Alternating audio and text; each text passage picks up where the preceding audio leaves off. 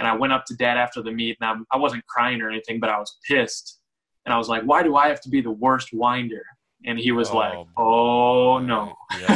Yep. But what he told me was something that was really, really important. He goes, you know what you have to do? And I made an Instagram post about this. He said, you got to be patient with me and be patient with pole vaulting.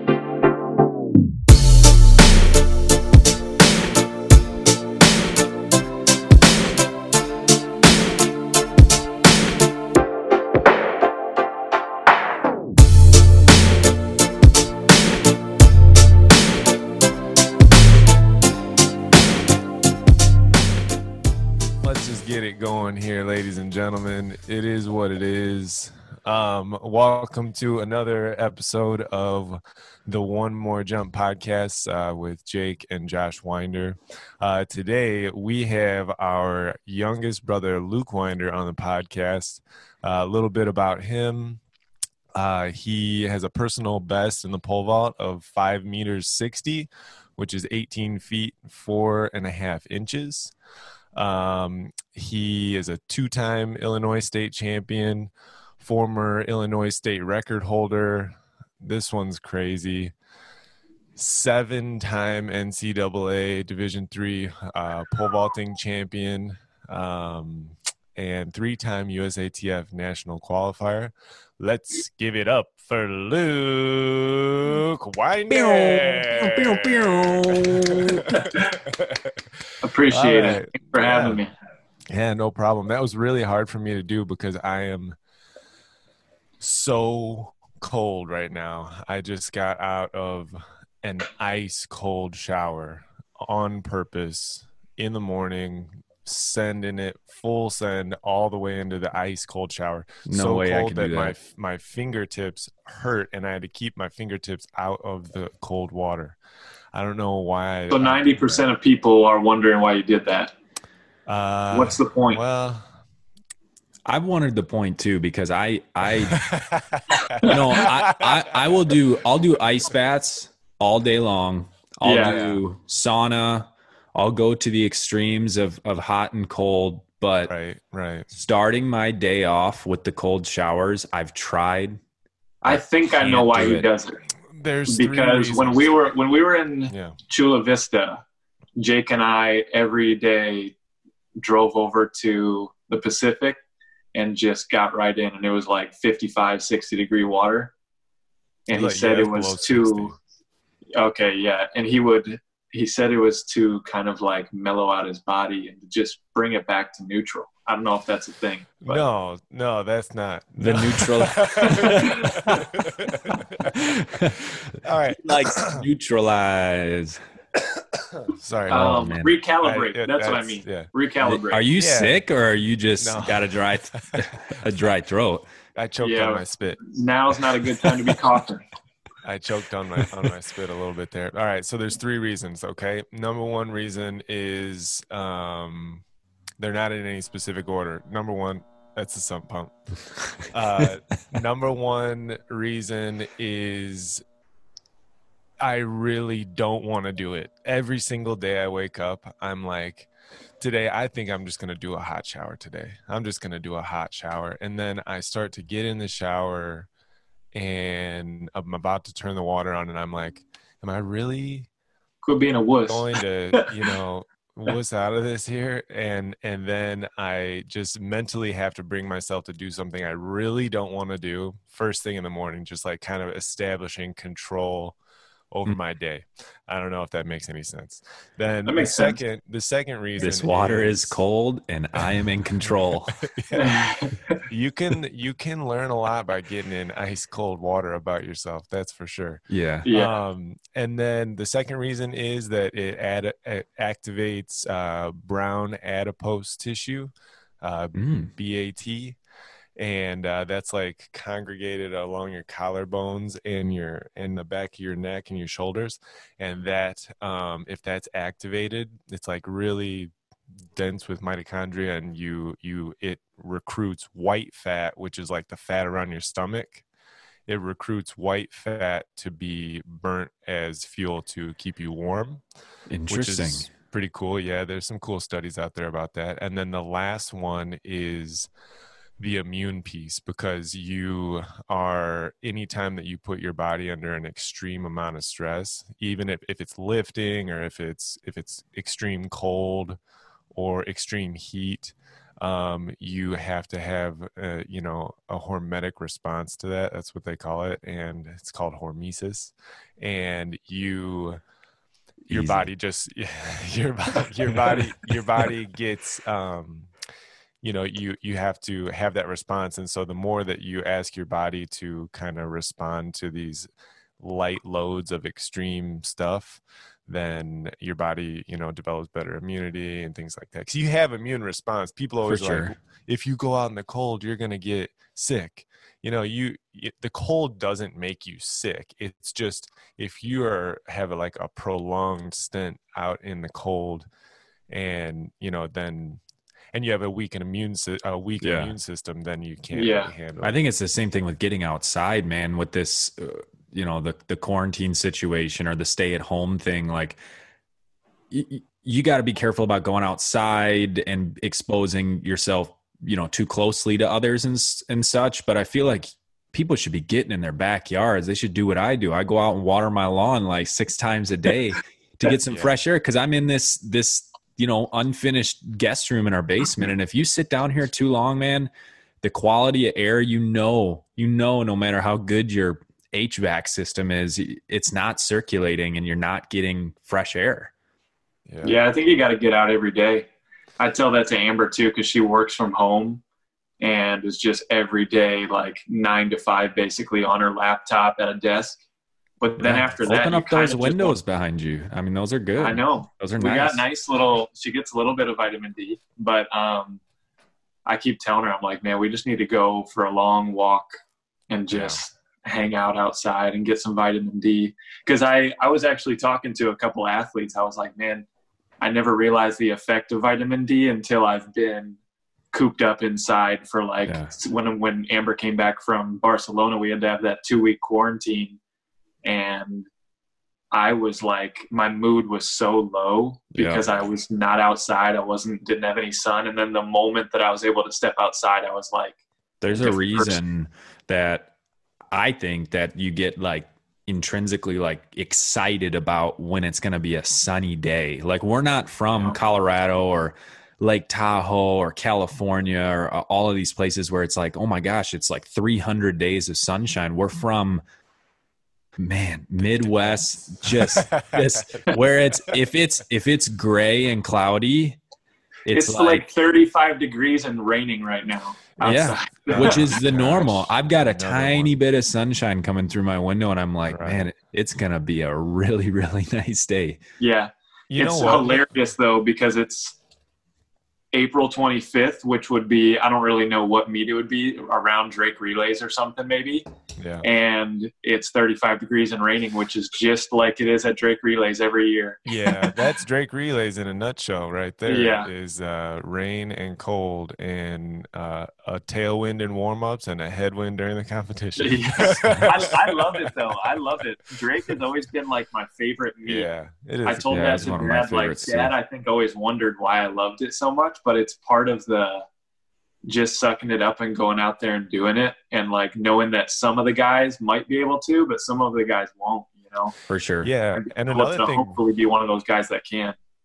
Like props to who the event coordinators and things like that who put on, and the marketers, who put on Drake Relays, to have such a successful meet in the Midwest in April. That must, I can't think of any other big track meet or track event in the Midwest during the month of April. Do you remember? I can't think of another big track event in the Midwest. Do you remember the elite competition at Drake? I think you were in the elite section at Drake, Jake, when it was literally like a 20, 25 mile an hour headwind. No exaggeration, maybe even more. And it was Bjorn Otto and Renault. And he made 570 into a 30 mile an hour headwind. That was pretty savage. I still have that video, and he popped up and celebrated more than I'd really seen him celebrate, because he knew that jump was comparable to like a 6 meter jump with no wind or a tailwind. It was insane. Do you remember what year that was? I don't know, but I should try to find 13. I think I can find that clip and maybe throw it up on the gram a little bit later. I might have to do some digging. I actually dusted off a whole bunch of external hard drives, and I'm finding some gems of videos on those. I actually found an external hard drive that goes all the way back to 2011 with lots of jumps and video and candid stuff on it. So it's it'll be fun kind of diving into that. But I wanted to ask you, Luke, like, we're all talking about sitting inside all day and possibly getting outside a little bit, and with the season basically being completely canceled and summer being canceled, like what do you do? Like, what does your day look like? And explain a little bit about what you do professionally too, because I know that you're involved in North Central College, et cetera. Yeah. So I work at North Central as a graduate assistant. I'm getting my master's degree there, and I also coach the pole vaulters. So we'll have team meetings. Like the full track team will have team meetings probably once a week. I'm recruiting kids 4 or 5 days a week, just by texting or calling or email, having recruiting meetings and stuff like that. I'm also doing as much as I can as far as personal training, sending, workouts to high schoolers that I had worked with throughout the season, and all of that. But I've been, being cooped up. I don't like doing that. We've always, we were raised as people who, if we're inside too long, our parents kick us out pretty much, and they like to have us spend as much time in our cul-de-sac playing kickball as we can, or skateboarding, or whatever it is. As much time away from them as possible. Yeah, as much time away from them as humanly possible. That's a joke. So much so that Dad just put up 2 PVC pipes and bungee across in our backyard, so we'd just hang out there for a little bit too. But For sure. I basically have been trying to get, I work out 6 days a week, whether it's running. My workout routines have kind of been like 3-mile run a couple days a week. I have 2 full body lifting days a week, and then interval days 2 days a week where I'm running like 200s or 100s. But I've been trying to, that's 6 days a week that I'm really trying to get out and actually go do something outside though, Yeah, like sure. I saw Jake yesterday at the club. I was doing some lifting, and I'm trying to occupy my time and burn off some steam too. Just like, because when you're cooped up, you just have so much energy. It's for sure trying to get to the weight room and throw some weights around. And I was telling Jake, I was like, there's nothing better than putting on your favorite music and just getting down with some weights, 100%. Well, you actually ventured outside probably your comfort zone slightly just to change things up with these little 3-mile runs that you're doing as well. I know that you've got the Des Plaines River about 1.5 miles away, and you're scoping out some fishing spots, but killing 2 birds with 1 stone there. But was that something that was suggested by Dad, or were you guys just kind of came to the consensus like, hey, let's just change it up, we've got some time, let's get the legs moving a little bit? It was a little bit of both, actually.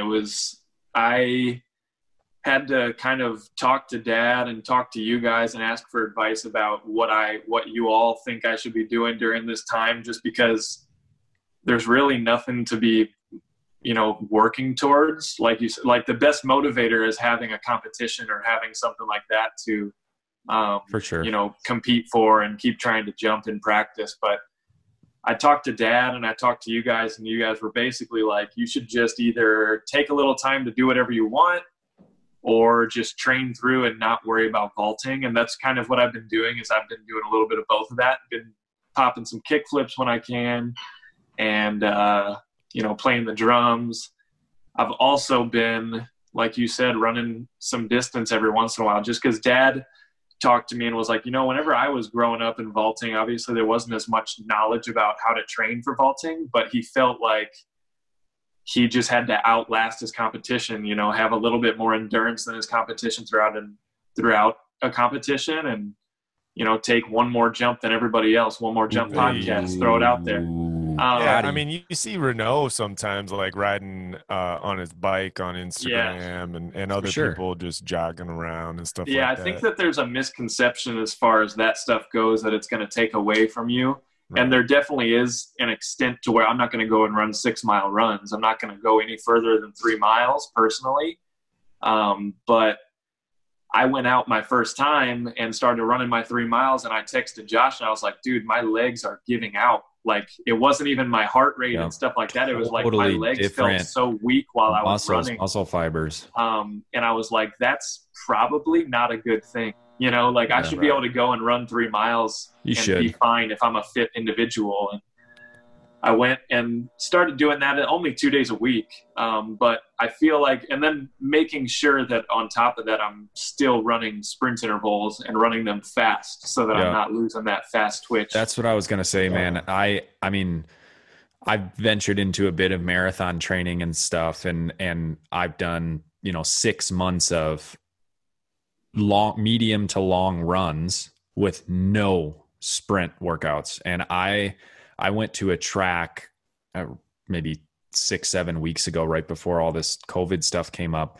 And I tried to run an all out 200, which, I mean, we used to do 200 meter repeats under 30 seconds frequently, and anyways, I ended up clocking a 38.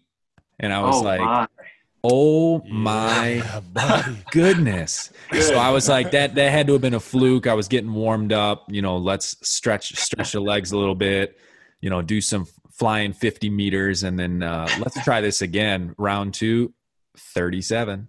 I was like, that is truly what 6-7 months of slow twitch muscles do to you, man. Like if you don't keep up with it. And another test was, so you guys know I used to throw backflips off everything whenever I wanted, on the ground, round off back handspring, back tuck. I would be able to do all that stuff. The other day I was in my backyard and I was like, I wonder if I can do a backflip. And it was the first time in 10 years that I thought I will break my face on the ground because I don't have that explosiveness anymore. It's not there. And if I want it back, I got to work it back, but I guess there isn't a motivation to do that. So let's just keep the slow twitch rolling. You need to not, you need to not, time yourself on those 200s because if you think about it, well, then I would have thought I was running 28s. Exactly. And that's fine.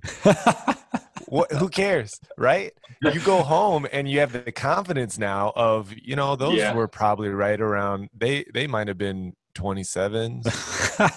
They could have been 28s, but they're for sure under 30. I can still run that 49-second quarter, no problem. You feel good and you're like, this is, I still got it. As you get older, you learn like, hey, you put a little weight on the bar. Let's not add it up. Don't add it up. Are these the same size plates on each side?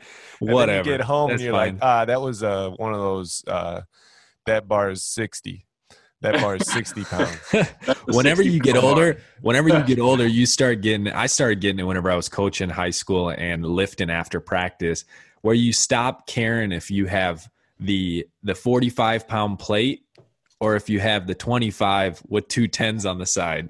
As long as both sides add up, or the 5-pound plate with the two 2.5s on each side, things just shaking around. In high school, I would have been so meticulous about that. Like, no, it's got to be exact. Now I'm like, yeah, this feels all right. Let's just roll with it. Have you seen some of the training now, though? Like, they're like starting to promote offsetting the weight. Like you'll see sometimes now, like in some type fringy type fitness stuff, where you'll have a guy doing a back squat, and it'll have one like a 45-pound plate on this side. No 45. That'll pull your oblique, man. Like, you got to be careful with that. I saw some people doing that with bench, but the bench too. Yeah, they do it on the big lifts or whatever. Bench. I don't know. Who knows? But I guess back to Luke. We tend to all kind of get a little sidetracked. You mentioned popping kick flips, playing drums. During this time, are you feeling like you're venturing into things that you have always wanted to, or have always kind of dabbled with? And follow-up question, do you see yourself maybe seeing the vault in a bit different of a perspective now because you've had the time to be at home with your wife more and pop those kick flips and maybe go fishing and play the drums more? Do you feel like you'll implement some more hobby-esque things to keep it light? Yeah, I think that's a big problem, is that a lot of people get so, engulfed with just pole vaulting and pole vaulting and pole vaulting that every second of every day you think about it. And I've fallen into that a million times. I know you guys have too. And it's just like, it causes you to legitimately not want to pole vault anymore, but you still want to pole vault. It's a weird feel like thing. You have to, but you get a little anxious about it, and you're like, it's like I want to pole vault, but I want to have fun, and I want to make sure that I'm having fun pole vaulting, and I'm doing it because I want to have fun doing it. But I also want to be really good, like I want to PR and I want to do all that stuff. But it's really important to, what I've realized is it's really important for me to come down off of the high horse of, I've been to USA's, I've jumped 560, I've been on this pole, I've gripped this high. I've got to, whenever I come, each time when you come back into pole vaulting, you got to start it over. You got to just be able to be like, okay, I'm going to put a bungee at 15.6 or 16, like from a short approach, and not be embarrassed about the fact that I'm jumping at 15.6 or 16. Just accept that that's where you're at. Yeah. And eventually you're going to build back up to it. Because when you're in high school, and the bungee, I was thinking about this. I was telling Dad the other day, I was like, when I was in high school, like I started my practices like jumping at a 14-foot bungee, and my PR was like 17 in high school, and I would start my practice at maybe 15 feet. And then work my way up to maybe jumping at an 18-foot bungee. Yeah. But that's a 3-foot difference, and that's kind of besides the point. But as far as the, doing other activities, also when you're in high school, you got gym class, you got hanging out with your friends after school. I was playing basketball all day, every day. Yeah, I remember you used to love dunking the basketball in gym class, having a good old time. After class or after school, I go hang out with my buddies, maybe go pop a couple kick flips. It was just a lot more relaxed, and it was a lot more. Luke's got good kick flips. They're pretty solid. Pop a couple kick flips. Yeah, he's got his tried and true. My varial. Yeah, I saw that varial the other day. That was easy. Solid. Those things are so easy, man. Are you saying that your PR right now is so you're saying like your PR right now is probably maybe like around is 15.6? Yeah. Is that what you're saying? No, I'm saying that it's gonna take, so like the same mentality that I had in high school and through my beginning years of college before I put a lot of pressure on myself, it was a lot more relaxed back then, like it wasn't so much about like every meet I have to PR, or actually, really, that was probably like my thing. It was like, it would be really cool to PR, but if I don't, at least I know that this meet is going to add up to something that will eventually be a PR. For sure. As opposed to, lately, or not lately, but the last couple of years, I felt like I've kind of entered into the meets like, hey, if I don't PR, like it's not a good meet. Or if I don't jump above 18 feet or get on this pole or grip this high, it's not a good meet. And all of it's got to be seen as a development into a culmination of all of that stuff being used to eventually PR once or something. Right. You know what I mean? I always tell, Dad's really helped me with, figuring that stuff out. Once I like post collegiately, like I kind of got into this phase of like, you know what?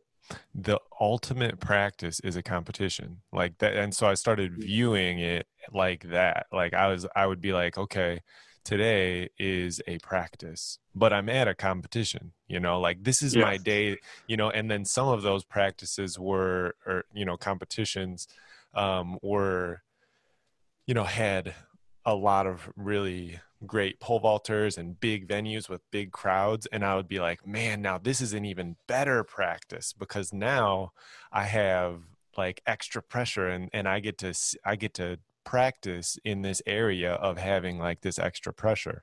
Yep. And if you view it like that, then at the end of the meet, regardless of how well you do, you're viewing it as, like you said, like a stepping stone, and you can learn so much more from it. I had a question for you. Because this kind of has to deal with it. What is the worst part of post-collegiate pole vaulting? I know like there are so many different things out there. That's like, a hard question. And there's people, there's post-collegiates. No, I'm just kidding. Yeah. there's people out there though. There's post-collegiates, but then there's also kids that are not kids, but athletes that are going to be graduating college soon and might want to try this out. Is it money? Is it pressure? Is it, what's the worst part? I think it's very easy to enter into post-collegiate vaulting if you do not set your expectations very high and you just try to set small goals. I know that sounds very cliche. Everybody says that, but I think the biggest mistake I made is I qualified for my first USA championship and then just assumed that that was what I needed to do every year and that it was going to happen every year. It wasn't like, this is something I got to work for again every year. It was like, this is going to happen. And a good comparison is kind of like when I qualified for my first junior USAs, my junior year of high school. I remember my senior year, my only focus was to qualify again.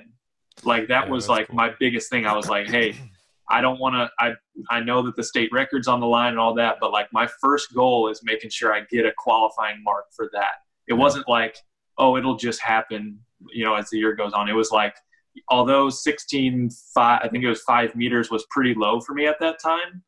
It was like, that's still my number one goal. And until I do that, then I can focus on the other stuff. But that's the same thing, I think, as far as post-collegiate vaulting. And whenever I think of post-collegiate, I think of like jumping to qualify for USAs, hopefully. Yeah, for sure. That's the big thing is like it's 18.4.5 is the auto now. And if you're not jumping that, you're not getting in, like for sure. 23, there were 23 people who jumped 560 the year that I qualified.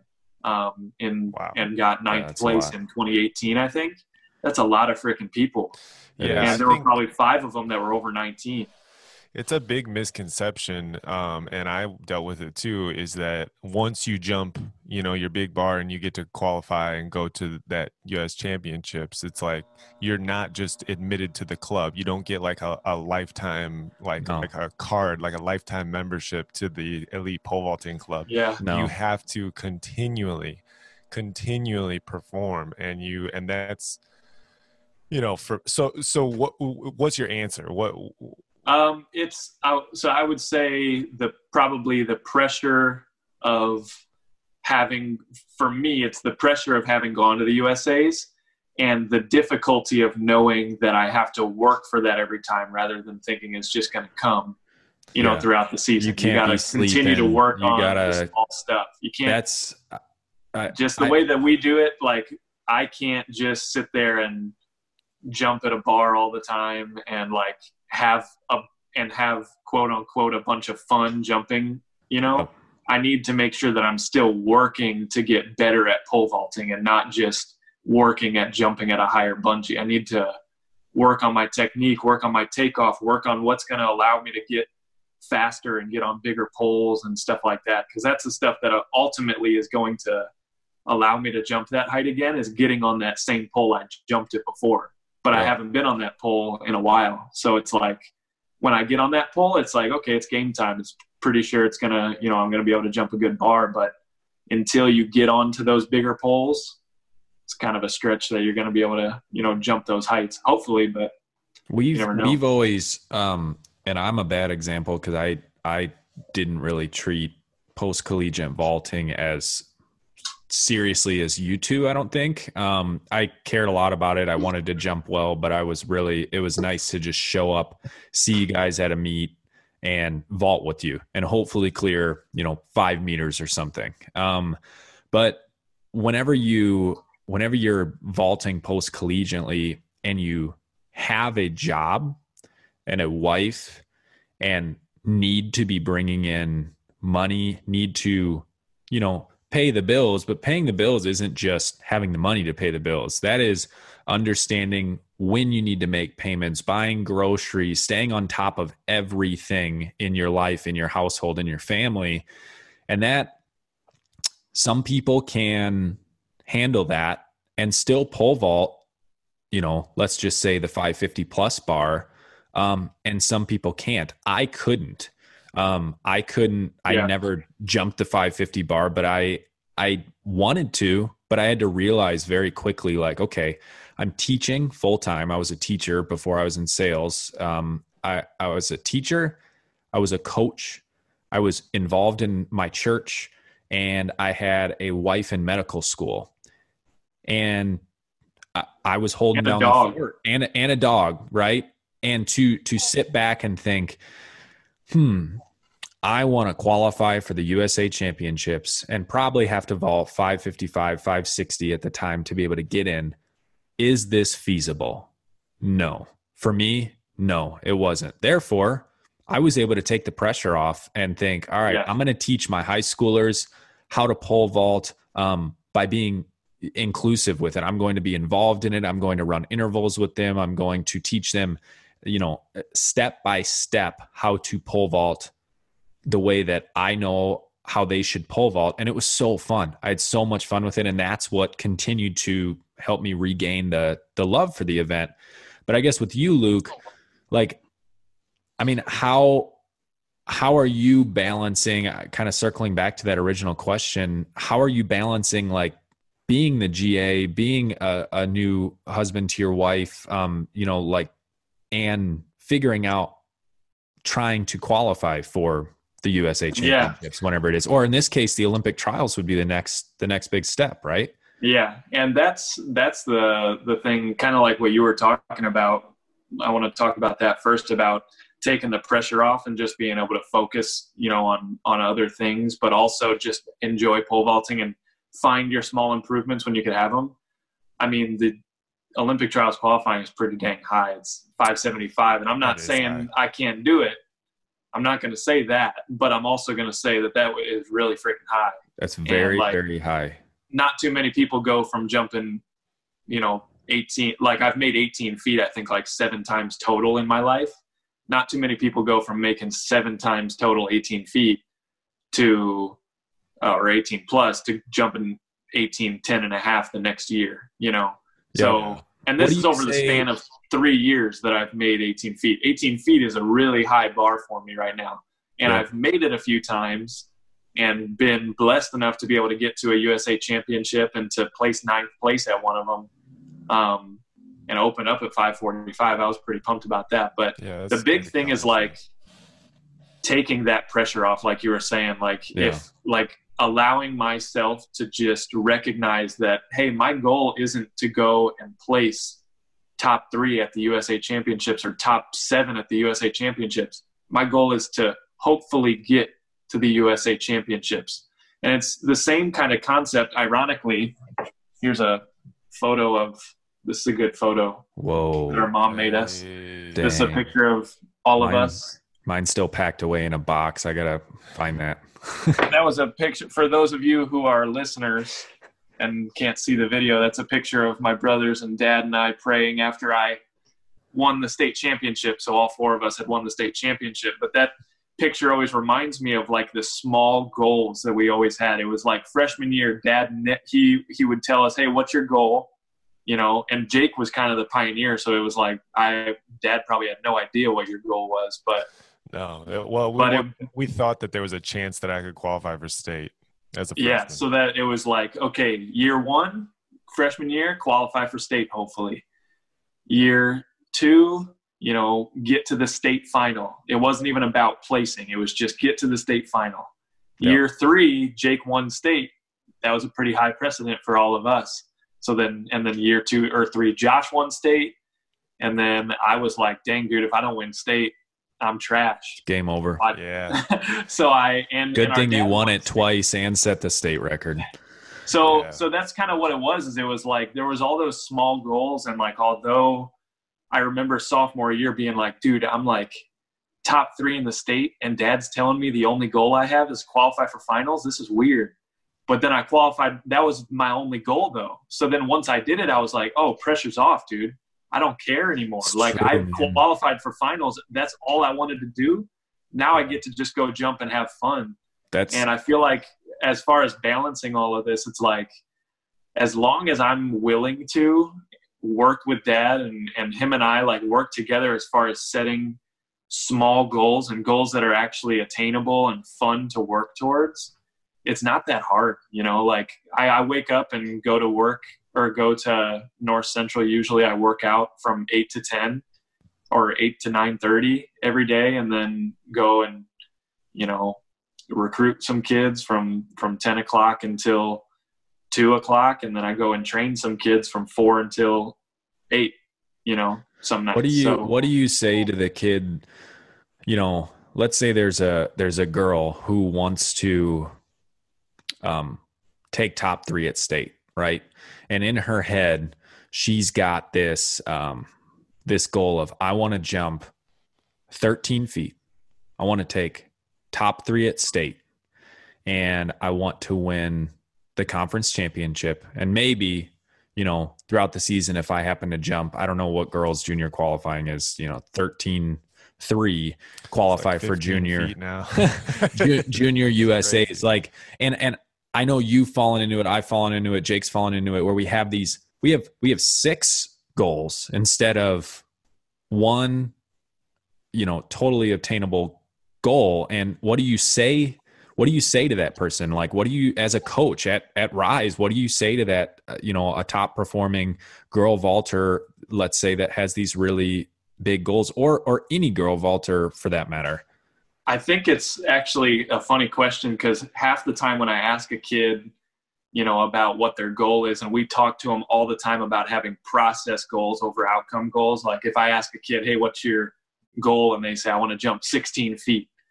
It's just like, well, I don't know what, like, what are you going to do that? You got to have something to accomplish on the way to jumping 16, if you don't jump 16, everything is terrible. Right. Yeah. So to be honest, what I do with my athletes is I ask them really, really early. Like I asked this kid that I train in Chicago, I asked him about 2 weeks ago, hey, what's your ultimate goal for next year? And he was like, I want to jump 15.6 to 16 feet and have a chance to maybe win a state championship. It was kind of a stretch of a goal, but I was like, hey, all right, you said it. Now delete it from your memory. And now we have to work on, and you have to trust in me, and you have to trust in yourself about what you need to do now that's going to be best for you leading up. And I said, you're not going to jump 15.6 or 16 now. You're probably not going to jump it 3 months from now. Yep. There's a strong chance you won't jump it 6 months from now. But a year from now, whenever it actually matters and the state championship's coming around, 15.6 could be an option. If you're on the right poles and we've gone through the right stuff and done the actual steps that it takes to get to that, yep, you can maybe jump that. But throughout that time, your goal has to be, and leading up to that meet, your goal's got to be, hey, what pole is it that I'm going to jump on to jump this bar or win this conference championship or get third at state? And what grip am I going to have to grip? And how strong am I going to have to be? And how fast am I going to have to be? Probably a lot stronger and faster than you are right now. So that's basically what I told him. And since then, we haven't pole vaulted. And all we've done is strength and speed. And just he's probably really, just fine. Really, One thing you said that I liked is deleting that height. And I think that there's, I'm training for the marathon. I keep saying it. And if I put a time, and I stare at that time, some people function that way. Some people like that. Some people like to strive towards that.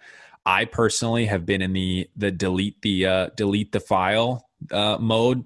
Get it in your head. Okay, that's good. I think it'd be really cool to run, let's say, a 3-hour marathon one day.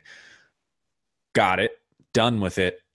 Get miles in, miles, and not really focus on that, because otherwise you're measuring yourself up against that. If that athlete you're training, every workout thinks 16 feet, 16 feet, 16 feet. guess what happens when they, barely slid over a 14-foot bungee at practice or bar? They're so frustrated because they fell 2 feet short of their goal. And or even if they jump 15.9 in practice, they're still pissed. It's like, I didn't do it. I didn't do it. Hey, I haven't let Jake talk a lot here, but I'm wondering, Jake, this is a curveball question for you, even though Luke's on here. This is Topo Chico, by the way. This is just mineral water. It's our first sponsor. No, I'm kidding.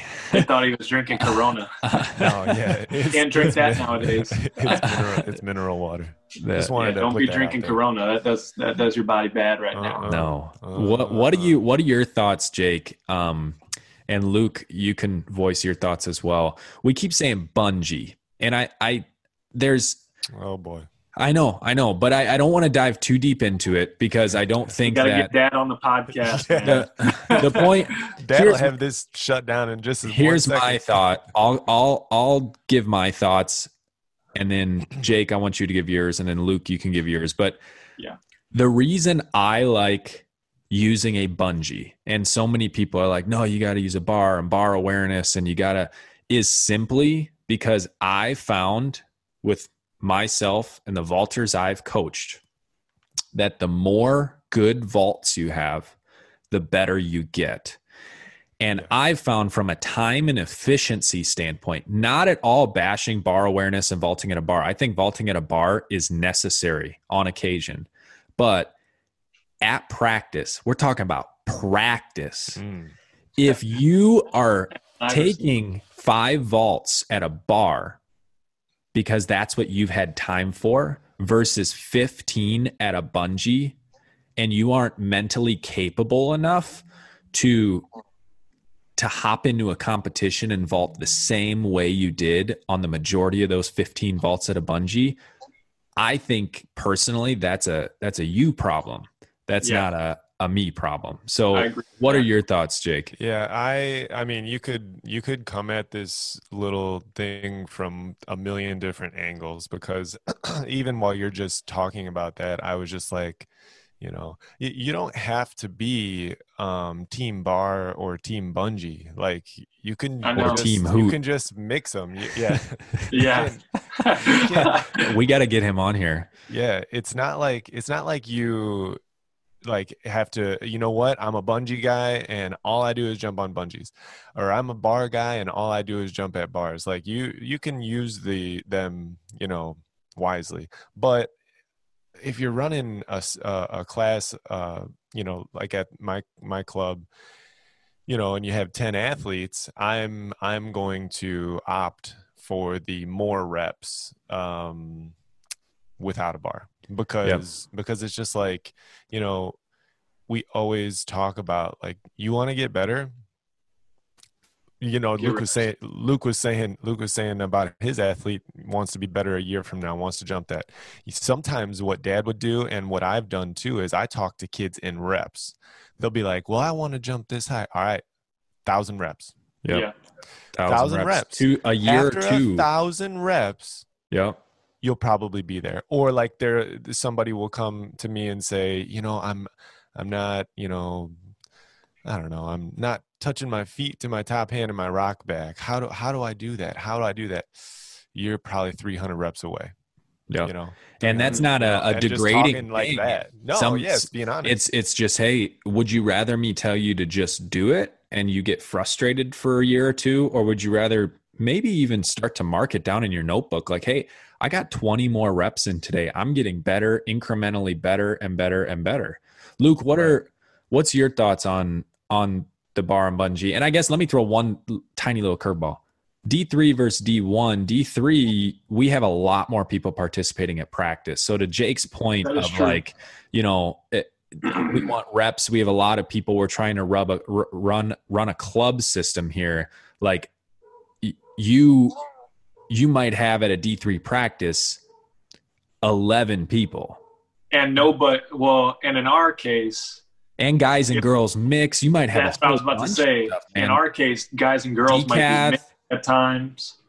I would say, as far as that D3 versus D1 thing too, like, I mean, this is not at all like saying anything bad about another jumper or anything, but you also like Josh, whenever you were in school, all the guys were jumping freaking 17 plus. Like you had like 5 guys jumping 17. Yeah, that was an interesting at a Division time III at school. That's North jacked Central. up. That's messed up, dude. That's crazy. And we all lived together.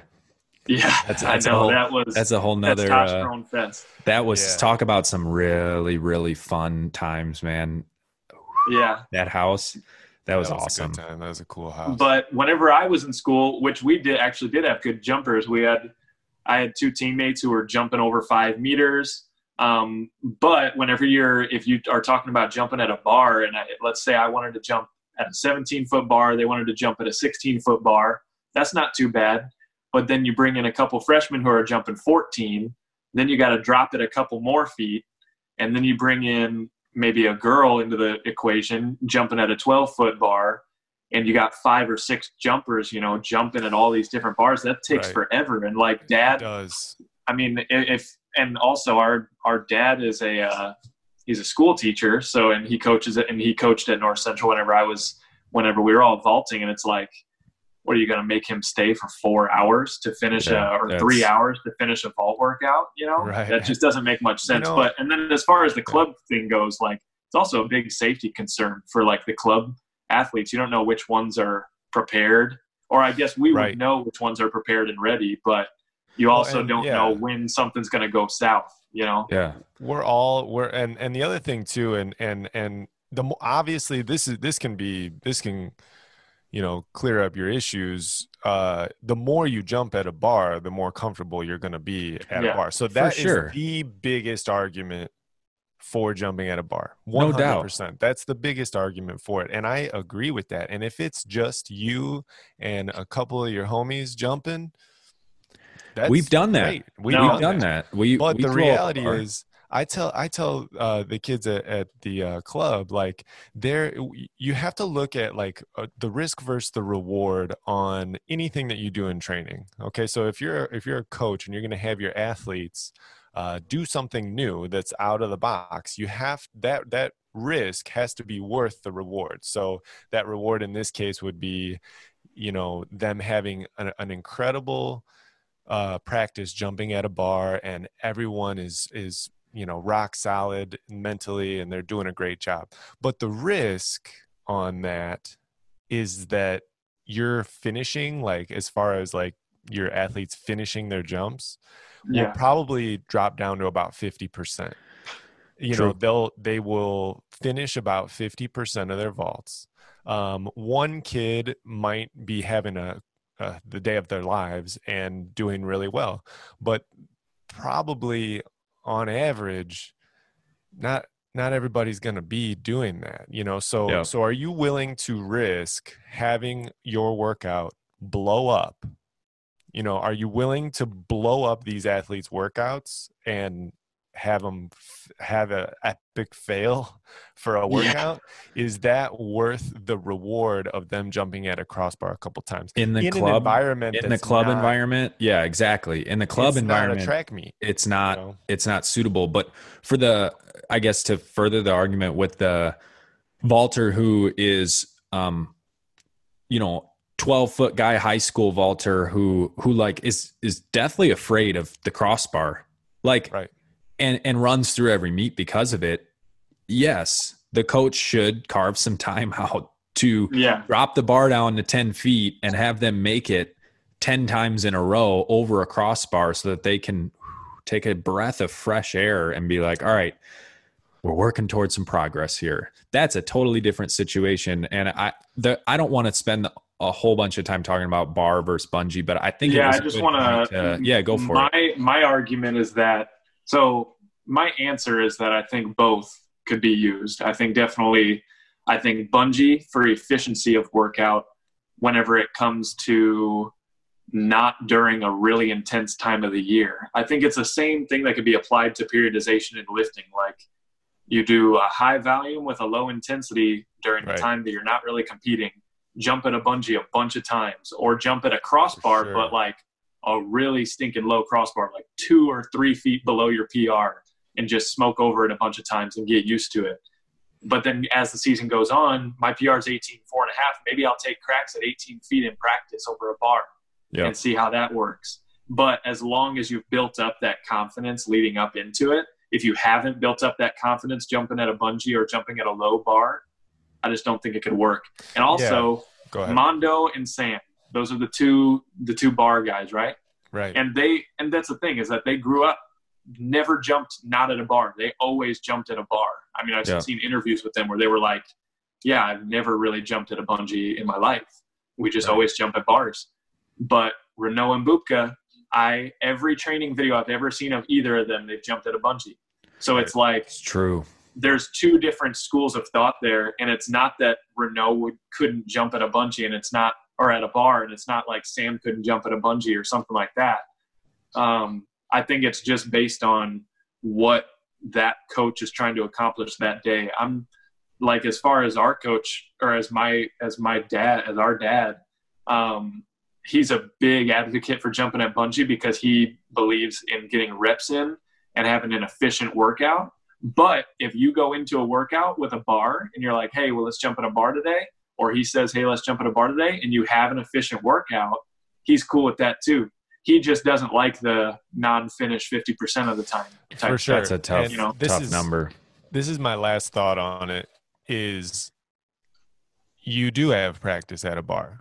It's exactly like I was talking about earlier. It's a track meet. It's the best practice. For sure. The best practice. The ultimate practice is a track meet at a crossbar. Do you got issues with jumping at a crossbar? Well, you need to set practice-like process goals for your track meet. Start small and work your way up too. Don't start 6 inches below your PR. I know, dude. It bugs the crap out of me. I've talked to a lot of elite guys who, like, I can't really think of exactly who, but like I've talked to a few where we're going into a track meet, like the first meet of the year, and me and another dude will be like, hey, what are you opening up at? And we're both like, oh, we're going to open up at like 5 meters or something, like just open up really low, like 16 feet or 5 meters. Like, might as well, it's the first meet of the year, get a bunch of jumps in. But then we'll overhear that somebody else with the like roughly the same PR as us is opening up at 520 or 525 or something like that. Yeah. And I kid you not, that actually happened. And at that meet specifically, I could, like, the two who opened up lower ended up clearing more bars and jumping higher at the end of the day than the guys who were, do you think some of the guys, energy not all of them, but some of the guys who were conservation? opening up higher. I feel like you got to build a rhythm, especially if it's early in the year. Rhythm, yeah. Do you think there's some people who feel like it's like, all right, I'm gonna open up at 540 or 550 because not me, because I wish, but open up at 540 or 550 because I want to make 560 and I want to have as much energy built up for that vault. Right. I don't know. Doesn't work for me, man. That's a slippery It just doesn't slope. work for me. Yeah. Or you can be like Steve Hooker. Though. I was just thinking about that guy the other day. He was one of my 585. favorite vaulters of all time. Just absolute explosive amount of energy in his vault. But yeah, that 1 or 2 jump, so he missed 585 on his first attempt, and then passed to 590, made it, and won, and then packed it up. Savage. Yeah, that's next level. That's next level. That was pretty sick. All right, but Luke. I do know what you're talking about, because Cole Walsh, if you guys know who Cole Walsh is, Nike sponsored athlete. Throwing that out there. Shout out. Is that the guy who is that the guy who was dancing on the He's runway in with that like Instagram video? Kind of like he's a really good and dancer. Got like some long curly hair. Is that He's the guy hilarious. who fell that dude on is that so cool. skateboard? He did what? No, is he the one who fell on the skateboard when he? No, that's Audie. That was awful. That was Audie when he like slid down the whole street. And got that was jacked up. Yeah, I'm not doing any of that type of skateboard. No, I'm just popping kickflips. Riding that like I think I'm gonna fall. But Cole Walsh, he told me about like whenever he entered into the Diamond League scene, that like last year was his first year on the Diamond League, and he was like, dude, it was crazy. I like went to a meet and the opening bar was like 555. and and he had jumped 575 maybe, but hadn't jumped that in a year. And he said he opened up at 555 and PR'd that day. But he's at a diamond league though. He's jacked. Yeah, at a diamond league, you're jacked up. Whenever I opened up at 545 at USA's and made it, it was really weird. I felt like I was not in a rhythm at all. I was on the wrong pole. I didn't know what I was supposed to be gripping, and I didn't feel like I had a chance at the next bar just because I didn't know what to do. Really, That's not the best. Hey, I have a question. We were talking about skating just a second ago. Yep. Who's the best skater over 550? Are you in the top? Are you in the top 5? Nate Richards. Nate Richards is the best skater. Yeah, by far. The best skater. That's my heater. If you guys can hear it, I don't know if you could hear it. Yeah, I was wondering what that was. It sounded like it sounds like somebody was going to the bathroom next door or something. I'm gonna shut it off really quick. Yeah, you better. You better shut that stinking thing off. We'll see if that works. We got an old Chicago style apartment, Chicago style hot dog. Chicago. Now because I didn't vault 550, Jake, I can't be in the category. Oh, dude, I didn't even think Richards about that. is the best skater over 550. Hey, middle son. I didn't vault 550. What's even funnier is if you would have included me in the conversation and then we would have backtracked and been like, actually, it doesn't count because you didn't vault 550. I don't know. I've seen a couple of videos of Nate. Like, so I don't know this Nate, but I think I've seen some of his videos. Okay, so he jumped at IHSA. Is that the guy who does the bonelesses? No. He went to Notre Dame. Okay, he's got red hair. He's got red hair. He went to McHenry High School, I think. McHenry in Illinois? Yeah. But he's got red hair. I jumped at USA's with him.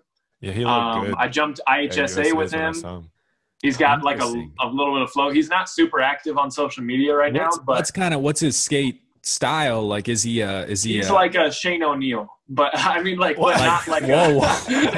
This dude should give up pole vaulting then and he's just cut straight over to skating. Jaws. He's not like Jaws, like jumping down. Yeah, that's what I mean. There's different skaters. Can he do a kick? He's got a clean tray flip on a rail. I've seen it. He's got a easy tray flip. He's got a good there's like a video of him on Instagram that Luke sent me over one time on the Go Skate Day. Yeah, and I talked to him about it all the time. I'm like, dude, that tray flip looked awesome. What's his name? Like he's got the trays down. He's got like Nate doing some Smiths and stuff. Yeah, but he's probably the best. He's the only one that I know that really skates though. I'm the other guy. I think maybe I'm number 2. Yeah. I don't know. I can't find it, man. If we're talking about other people too, though, Nick Highsong obviously was, but he's trained but he trains Nate. That's the funny part. He trains out in Arizona with. That's where I saw that. Awesome. Yeah, because he had a video he posted up of Nick Highsong or whatever on his Instagram a while back, I think. He said, or he's posted it up on his story or something, like this guy can rip the poles and rip. I mean, I don't. I was gonna say rip the poles and rip the bowls, but I didn't want people to think that he was smoking a bunch of pot. Like a skate bowl, like a half pipe that's round. He can rip the poles and rip the bowls. I thought of it in a full send, baby. I thought of it in a whole other way. Rip the bowls. I was like, what the heck? All right. Okay, I literally can't. Is it Nate Richardson? I can't find it. All I found is RICHARTZ. Richards. Like with a Z? Easy. Rip the balls and rip the balls. What the heck? I literally can't find it. Anyway, I'll send it to you afterwards. Okay, maybe we'll give him a shout out. I'll tag you in his post or something. It'll make sense, and maybe I'll say this is what I was talking about. We have 110 followers on Instagram. It'll probably gain him 110 followers, right? Dude. Yeah.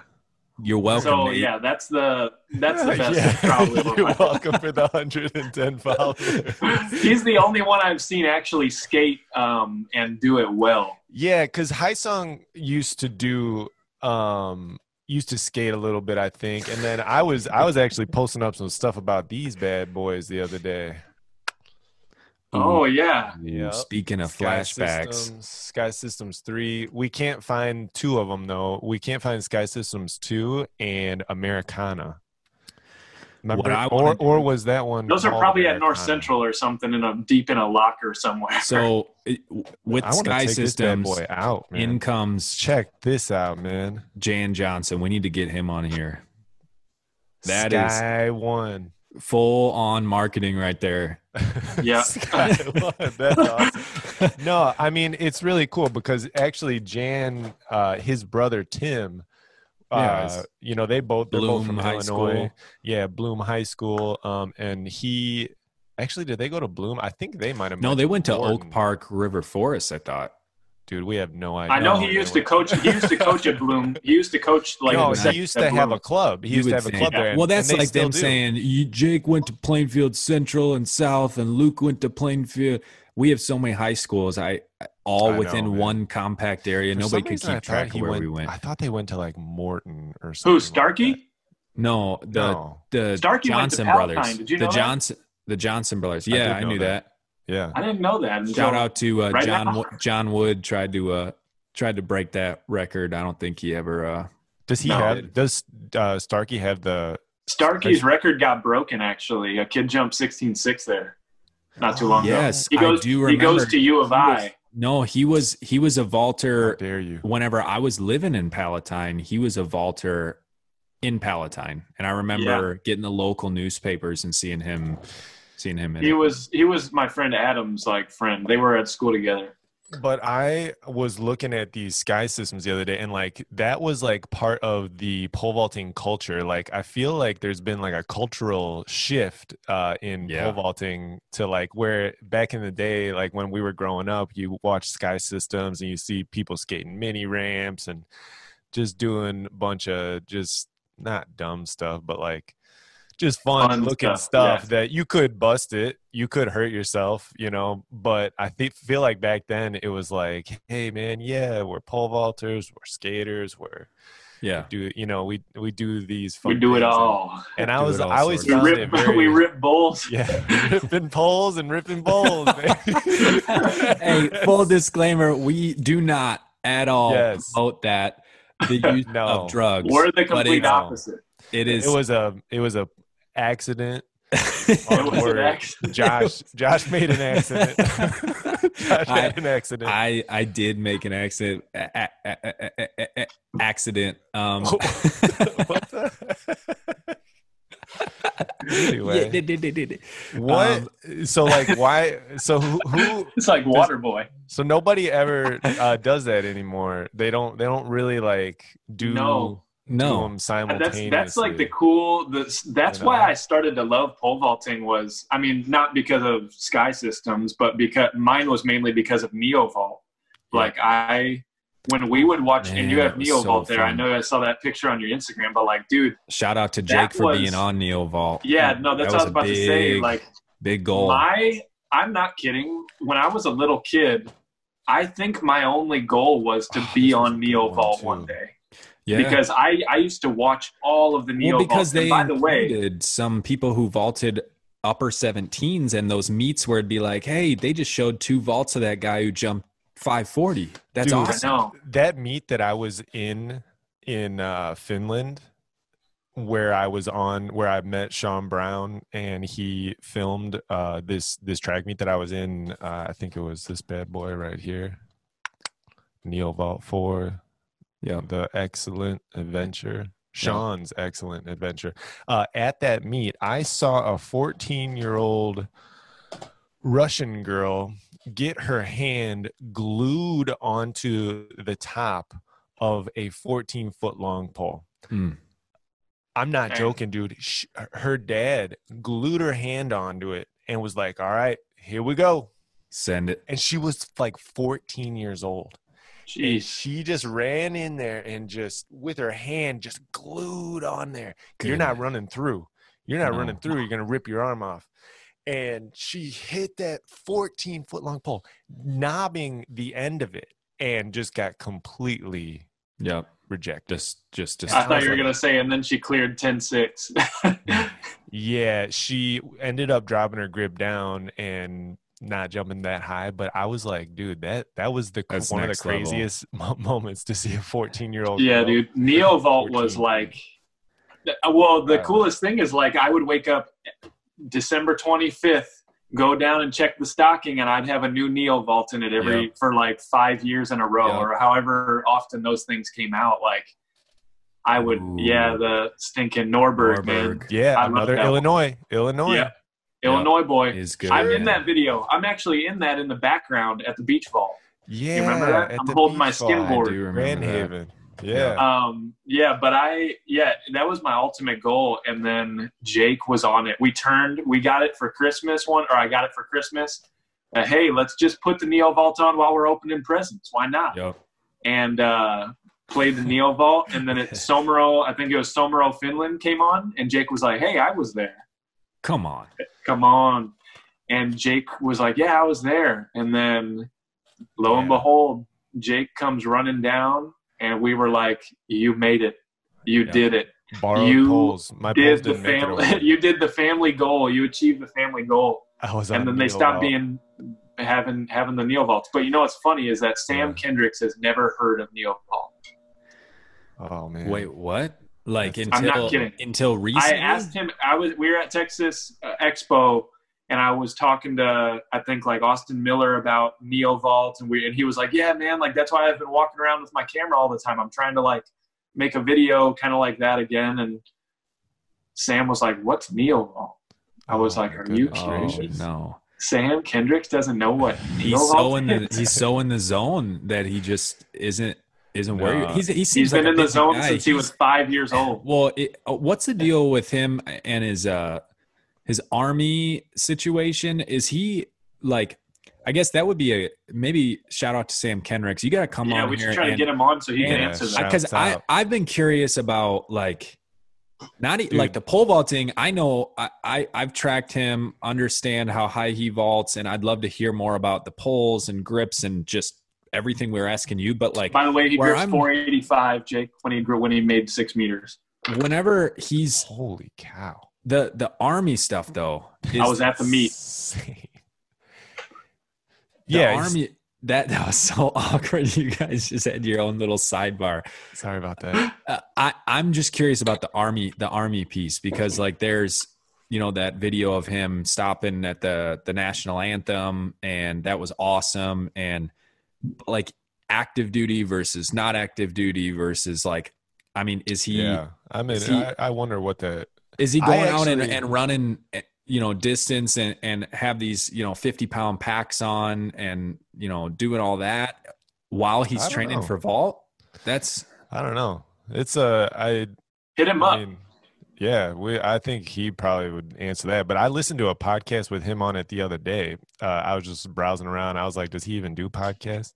And then, dude, he was talking on this podcast about how he you don't hear this part of things, and he obviously would be able to explain it better, but he like destroyed his body like his freshman year of high school or college or something like that. Like he destroyed it on some sort of training exercise for the Army, and like he like knocked all his face was like completely destroyed. He couldn't like open his mouth for a long time. He knocked all 4 of his teeth out. He like shattered his knee. Like, and I was like, and it was like one of those injuries where it's like, hey, this is going to be like for a really, you're going to be out for a really, really long time. And like, you never heard of that. I thought that it was just like this for Sam Kendricks, all the way up, just straight up to the top. And turns out there's more to the story, man. So I think it'd be interesting to get him on. Yeah, talking about that. Shout out Sam Kendricks. It'd be kind of cool to talk some stuff over. Luke, what is your greatest attribute? What In pole vaulting? No, in life. You as a person. Mustache. Wow. No. I'm talking not physical. We're not talking physical attributes here. But it is a pretty nice mustache. You didn't specify until now, Jake. Yeah. What if you could point to one thing about you and like about your personality or whatever that has enabled you to get to where you're at now? Yeah. It would definitely be that I feel like it's kind of like two things. I'm extremely, this could be good and bad, extremely hard on myself when it comes to situations where I want to do well at it. But that also just kind of what I'm basically saying is I'm extremely competitive in just about everything. So there's not really any sort, and it's just competing against myself. Like when it comes to me learning about how to play the drums, man, like I start playing a song or something and I don't get it right, I get pissed and I just keep playing it until I can get it right. And the same thing with like when I was trying to pop those varials, well, that happened literally in like 3 tries. Well, a varial is a skateboarding trick for people who don't know. Yeah. But if I'm like going out and doing kick flips or whatever on the skateboard and they're not happening, or I'm trying, a nollie 360 big spin or something, like I was telling Josh I was trying to learn, and it wasn't working, and I'm slipping out. I'm like, dude, I don't want to give up until I figure it out. And it's been very hard on my vaulting at times, because I'll get into a workout and I'll take, 10 jumps. They'll be pretty good, but clip the bungee on the way down on my last jump. I'm just going to take one more, no touch it, and be done. And then I clip it for the next 10 in a row. And it's like, dude, right. And I just want to keep fixing it. And I mean, it just goes into everything. And I think that that's what's created a well-rounded athleticism because whenever a lot of it comes from you guys, like I'm really thankful that I had 2 older brothers who allowed me to be beaten.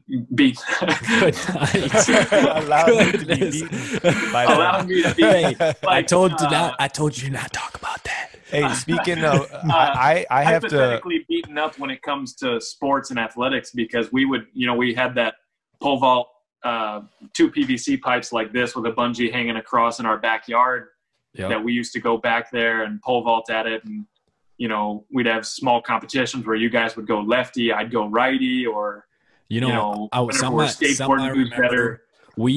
I got to go to the bathroom. I'm going to leave really quick. I'll be right back. Okay. But I'll leave you with a little something, couple people to keep you company. Okay. Oh, that's hilarious. Something that I remember whenever we would vault in the backyard with the 2 PVC pipes and the bungee is I would vault at a higher bungee height than you, because I was 5 years older than you, but I would hate to pull the bungee back down. So I was literally and figuratively raising the bar for you, because it was more of an inconvenience to bring it down. I'd be like, no, just jump at that. And we do it. And actually we do it now, or used to do it a year or 2 ago, where, you'd be vaulting at 550 and it'd be like, I'd be like, all right, I guess I'll go at it as well. Try to hook my feet over. You played, arguably the biggest role in my vaulting career when it came to training and stuff, because Josh went to North Central College and he's 4 years older than me. So whenever I was a senior in high school, he was a senior in college. So we kind of basically backed up every single year, where I wasn't in high school with him and I wasn't in college with him. And so your freshman year of college, well, that was kind of a sketchy year because you had your shoulder stuff, but basically I was still training hard though. Between my freshman and sophomore year of high school and sophomore and junior year of high school and junior and senior year of high school, those summers you would come home and you had your own house. That's the thing, is that I feel like a lot of people don't realize that you came home to train a lot, like just to have 2 or 3 months. I stayed home June and July during college, not because I had to, I shouldn't say 2 straight months, but 2 or 3 weeks at a time Mainly because of you, Luke, because I wanted that's what it came down to is like, I remember, I tell a lot of people this is that, I would, from my freshman year, I went from 13.9 to 15.9. Junior year, I went 15.9 to 16.10, and then went 16.10 to 17.5 my senior year. And I remember there were 2 summers back to back. There were 2 summers. It was between sophomore and junior. Yeah, freshman, sophomore, junior, and then Jake and I trained together. I think junior and senior. So Jake was responsible for getting you to go the highest, right? Is that? Yeah, no, Josh. Yeah, you were there for. Were there for that all is, of them. That's Josh, Jake said. That's correct. It's somewhat true. But no, I think because you came home because that was your first year out of college, and that's when you broke your back. Before my senior year. Story. So we'll get into that some other time. But I think a lot of it comes down to that competitiveness, and then that turns into me wanting to not being afraid to work my butt off. And a lot of that is because of you guys and being able to grow up seeing my brother win state championship and then get lifted over the fence, after you guys both won, and seeing how emotional that was for both of you guys, and how it was like, I never realized it until the day it happened. I was like, all of their hard work from freshman year through senior year, nonstop pole vault and training and, discipline and stuff like that 99% of other school kids weren't doing. Yep. They did, and they won state. And I was like, I want nothing more than to just do that. Like, that is what I want to do. And I didn't have the persistence and the hard work to start. My freshman year, I was the worst, honestly. You were. As crazy as that is, I remember there's a quote that Dad probably he'll never forget. I do remember. I jumped 13 feet at a track meet at Wheaton Warrenville South High School my freshman year, and I got beat by a kid who I thought I should beat. And I had been stuck at 13 feet all of indoor season my freshman year. I jumped it at my first meet, and I didn't jump higher than that until the outdoor season. And I went up to Dad after the meet, and I wasn't crying or anything, but I was pissed. And I was like, why do I have to be the worst winder? And he was no. Yep. But what he told me was something that was really, really important. He goes, what you have to do, and I made an Instagram post about this. He said, you got to be patient with me and be patient with pole vaulting. He's like, none of this happened for your brothers right away. Yeah, they might have jumped a little higher than you, but they were also taller. They were stronger. There's a lot of other things that they were better than you at that time. And he said, if you be patient, you'll see what I'm talking about. You just have to work hard and be patient and know that it's going to happen. And I went into each summer basically training with Josh, and I would get woken up at 7:30 in the morning to go to 5 Star Fitness down the road. And, we'd jog up or drive our car over to 5 Star and be in there for like an hour and a half.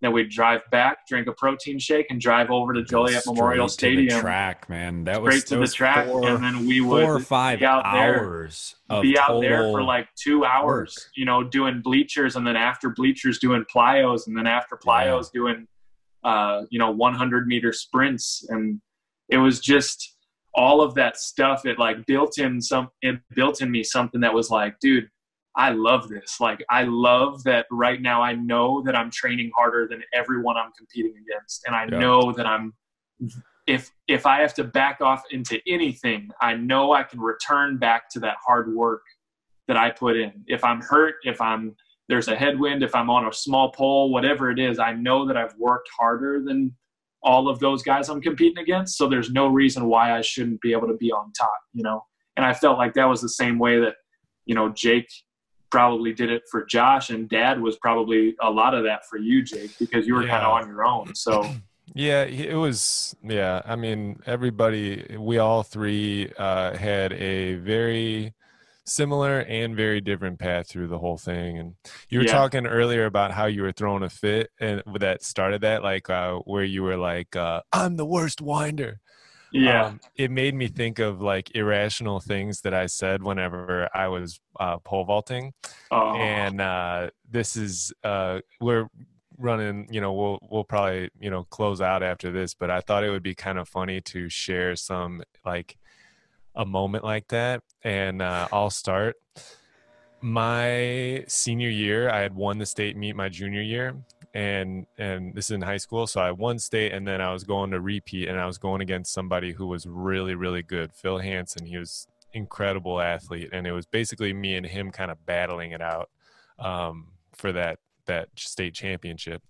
And so I go and I get second, and I immediately just throw my pole on the ground and then I kicked a chair. I kicked a folding chair, like annihilated it.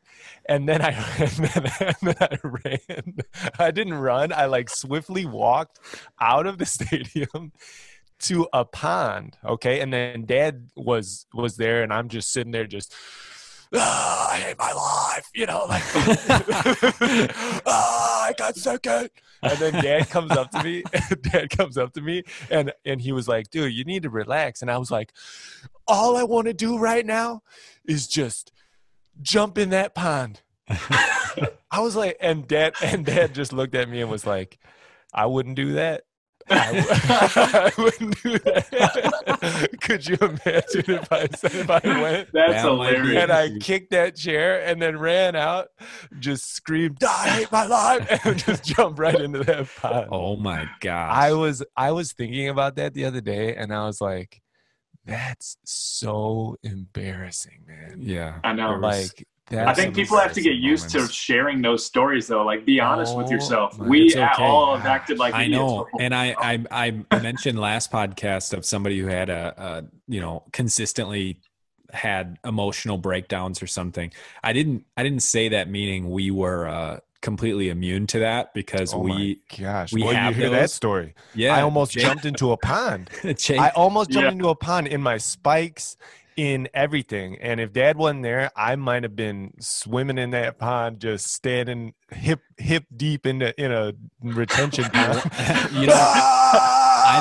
I don't know Luke's story, but Luke, the one that comes to mind with me that I wasn't there for you was whenever that dude almost ran across the runway.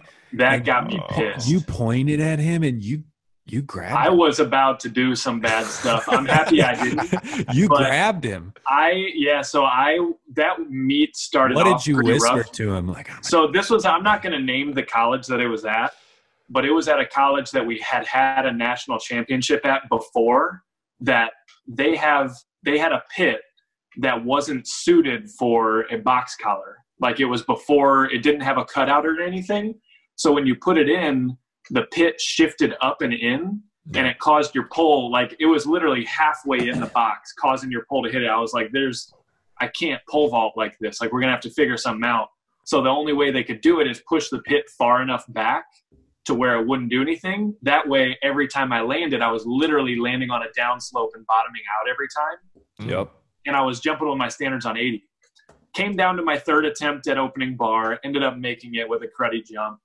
And then I missed. So I was already, pretty fired up. Yeah. I was fired up. Not a good time to step on the runway while Luke's third attempt at opening bar and made it. Missed my second bar, first attempt. And then second attempt at my second bar, I go running full force down the runway. I'm feeling good now, and I'm pissed. So I'm running even faster. I'm probably not. I'm probably running slower, but I'm pissed. So I'm like, I'm going to do this right now. And a dude with headphones in, he starts getting yelled at, and he's 2 feet on the runway at about the 10-foot takeoff mark. And I'm at about 30 feet, but my pole is 16 feet 5 inches. So I'm like a foot and a half away from hitting him in his head with the pole. Truly, and I was like, made him unconscious because my pole was lowering down, so it's even with the dude's head, and he's just staring right at it like this.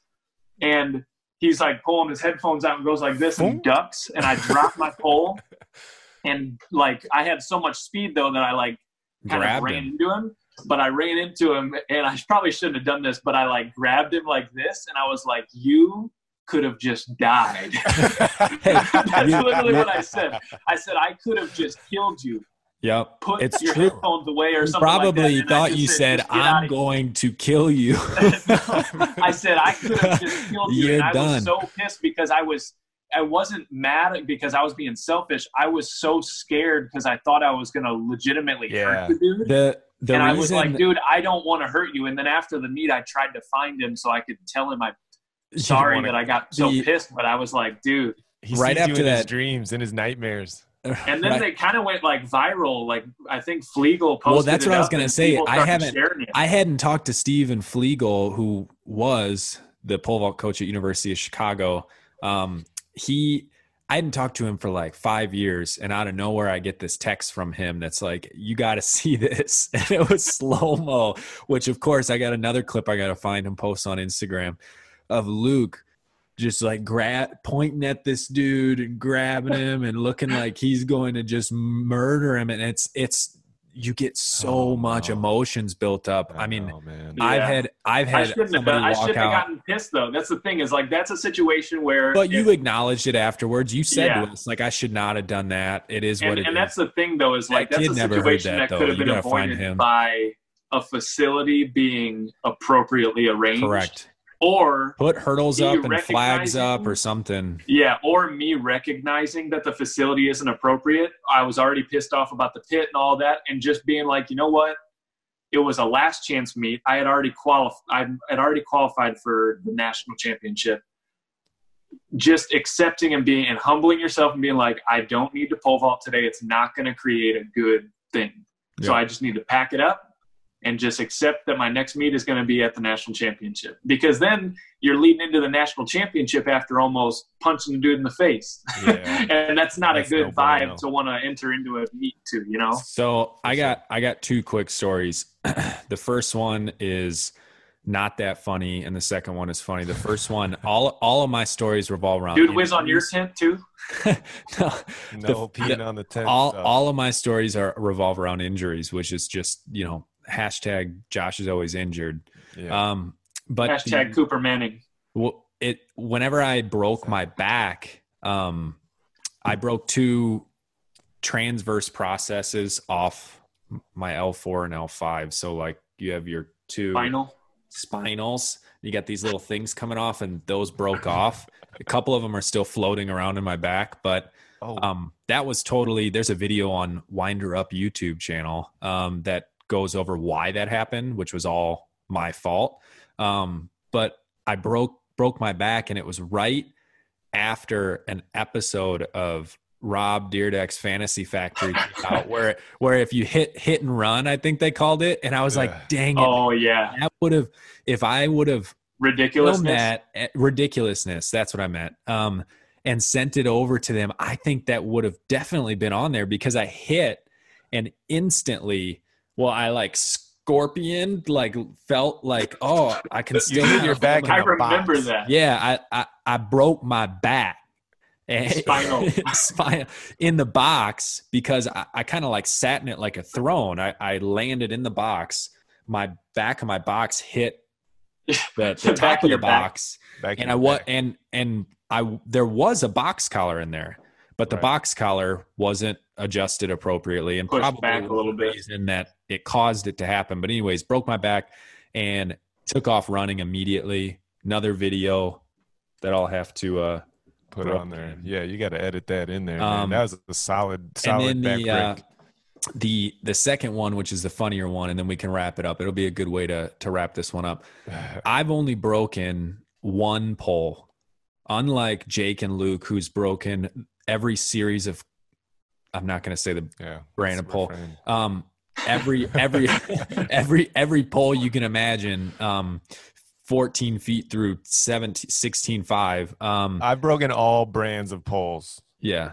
Okay, good. Let's just put that out there. And anyways, I broke one pole, and when I broke it, it was actually a spike mark that broke the pole, because it broke in half exactly where Brian McCormick, shout out Brian McCormick, spiked the pole. And I remember him spiking it, and I didn't even tell him, but I remember seeing him spike it right across that carbon label, and again, was a spike mark issue.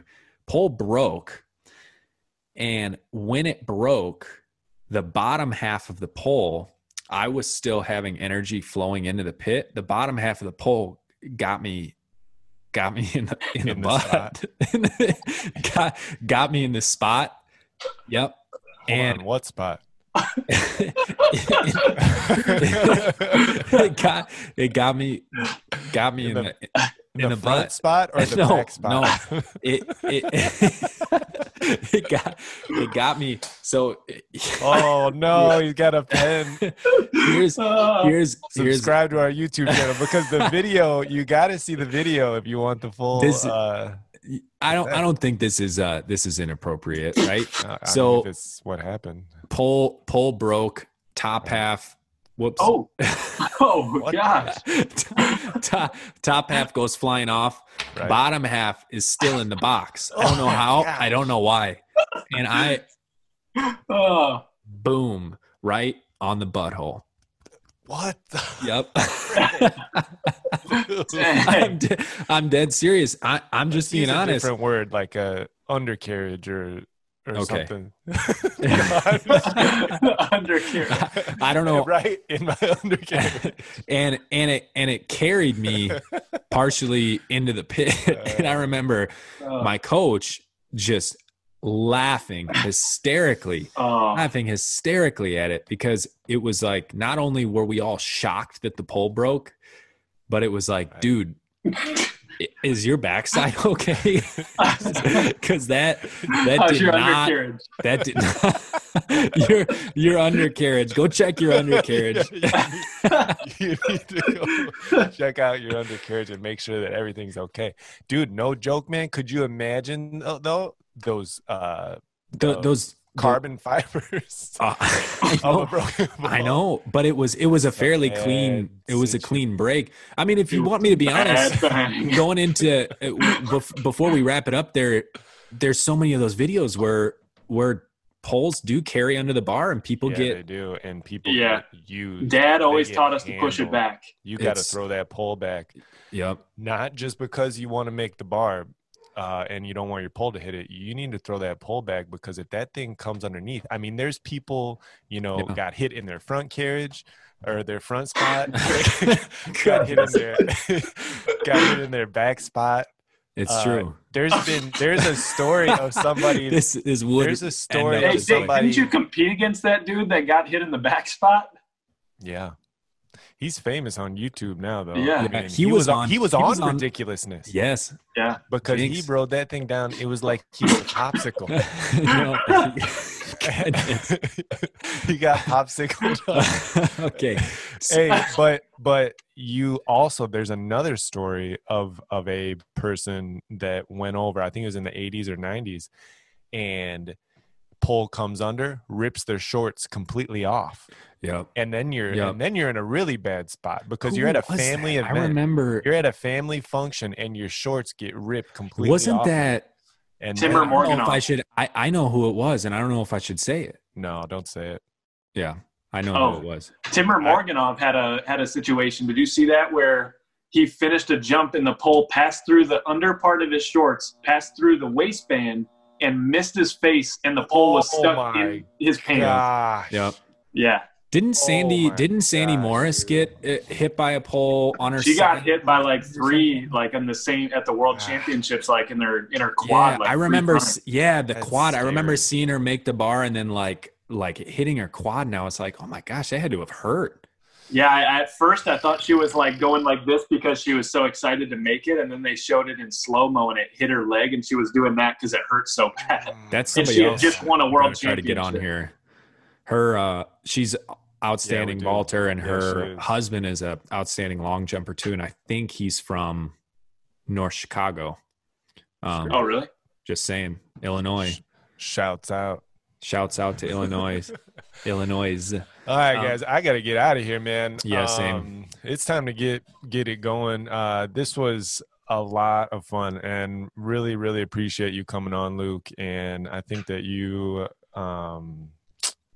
I don't know, man. It's been inspiring to have you as a younger brother. It's been really cool to watch your path through this whole thing, dealing with all the pressure of having, your dad wins the state championship, your oldest brother wins the state championship, your middle brother wins the state championship, and now the pressure's on you to do that, and then you've never really balked at any of that pressure, which was pretty outstanding. And well, you three made it a lot easier for me. Yeah, you're fun to talk to. I feel like you're a nice person. Thank you. And yeah, man, it's been a pleasure having you on, man. Appreciate it. I'm sure this won't be the last time. Josh. Yeah, thanks for having me, for sure. Yeah, I was just gonna say, one thing I always appreciated about you, Luke, is you mentioned that you're super competitive, but you're never outwardly competitive. You have a really, really good way of owning your emotions and letting them out when needed. But for the most part, you didn't balk at any of that pressure. You didn't ever say to me outright, I'm never going to win state, or I have to win state. Like that was a time where I thought to myself, that's a lot of pressure on him. It is, man. But you didn't say anything. You showed up, you worked out hard, you lifted, you ran sprints, you vaulted at practice, and you showed up and you won state, and then you did it again, and then you broke the state record, and then you went on to jump 18 plus in college, and now you're post collegiate, and I don't see you stopping anytime soon. So you made that legitimate. really, What's up? And you made that really good ping pong video. Oh, that was pretty sick. But hey, I mean, honestly, you three, and when I say you three, I'm talking about Dad, and really I could add Mom and Amber into that too. Is none of it is possible without you guys. I mean, Dad was actually Grandpa was the pioneer in the pole vaulting, but Dad was the real. I mean, dude's jumping in his backyard with a tin can in the ground and jumping onto mattresses and tires, and then Jake goes and wins the state championship. Josh goes, wins the state championship. If none of that was done before me, I wouldn't have known what to do and what not to do. And you guys have been an open book to me. And, Josh was waking me up at 7:30 every morning. Jake was continuing to provide me opportunities with Rise Athletic Club and stuff like that. So there's a lot of things that could have gone a lot worse for me, but thanks to you guys, it hasn't gone that way. Heck yeah, man. You're a heck of a dude. We love you. And awesome having you on. And this is One More Jump podcast. Catch you guys on the flip flop later.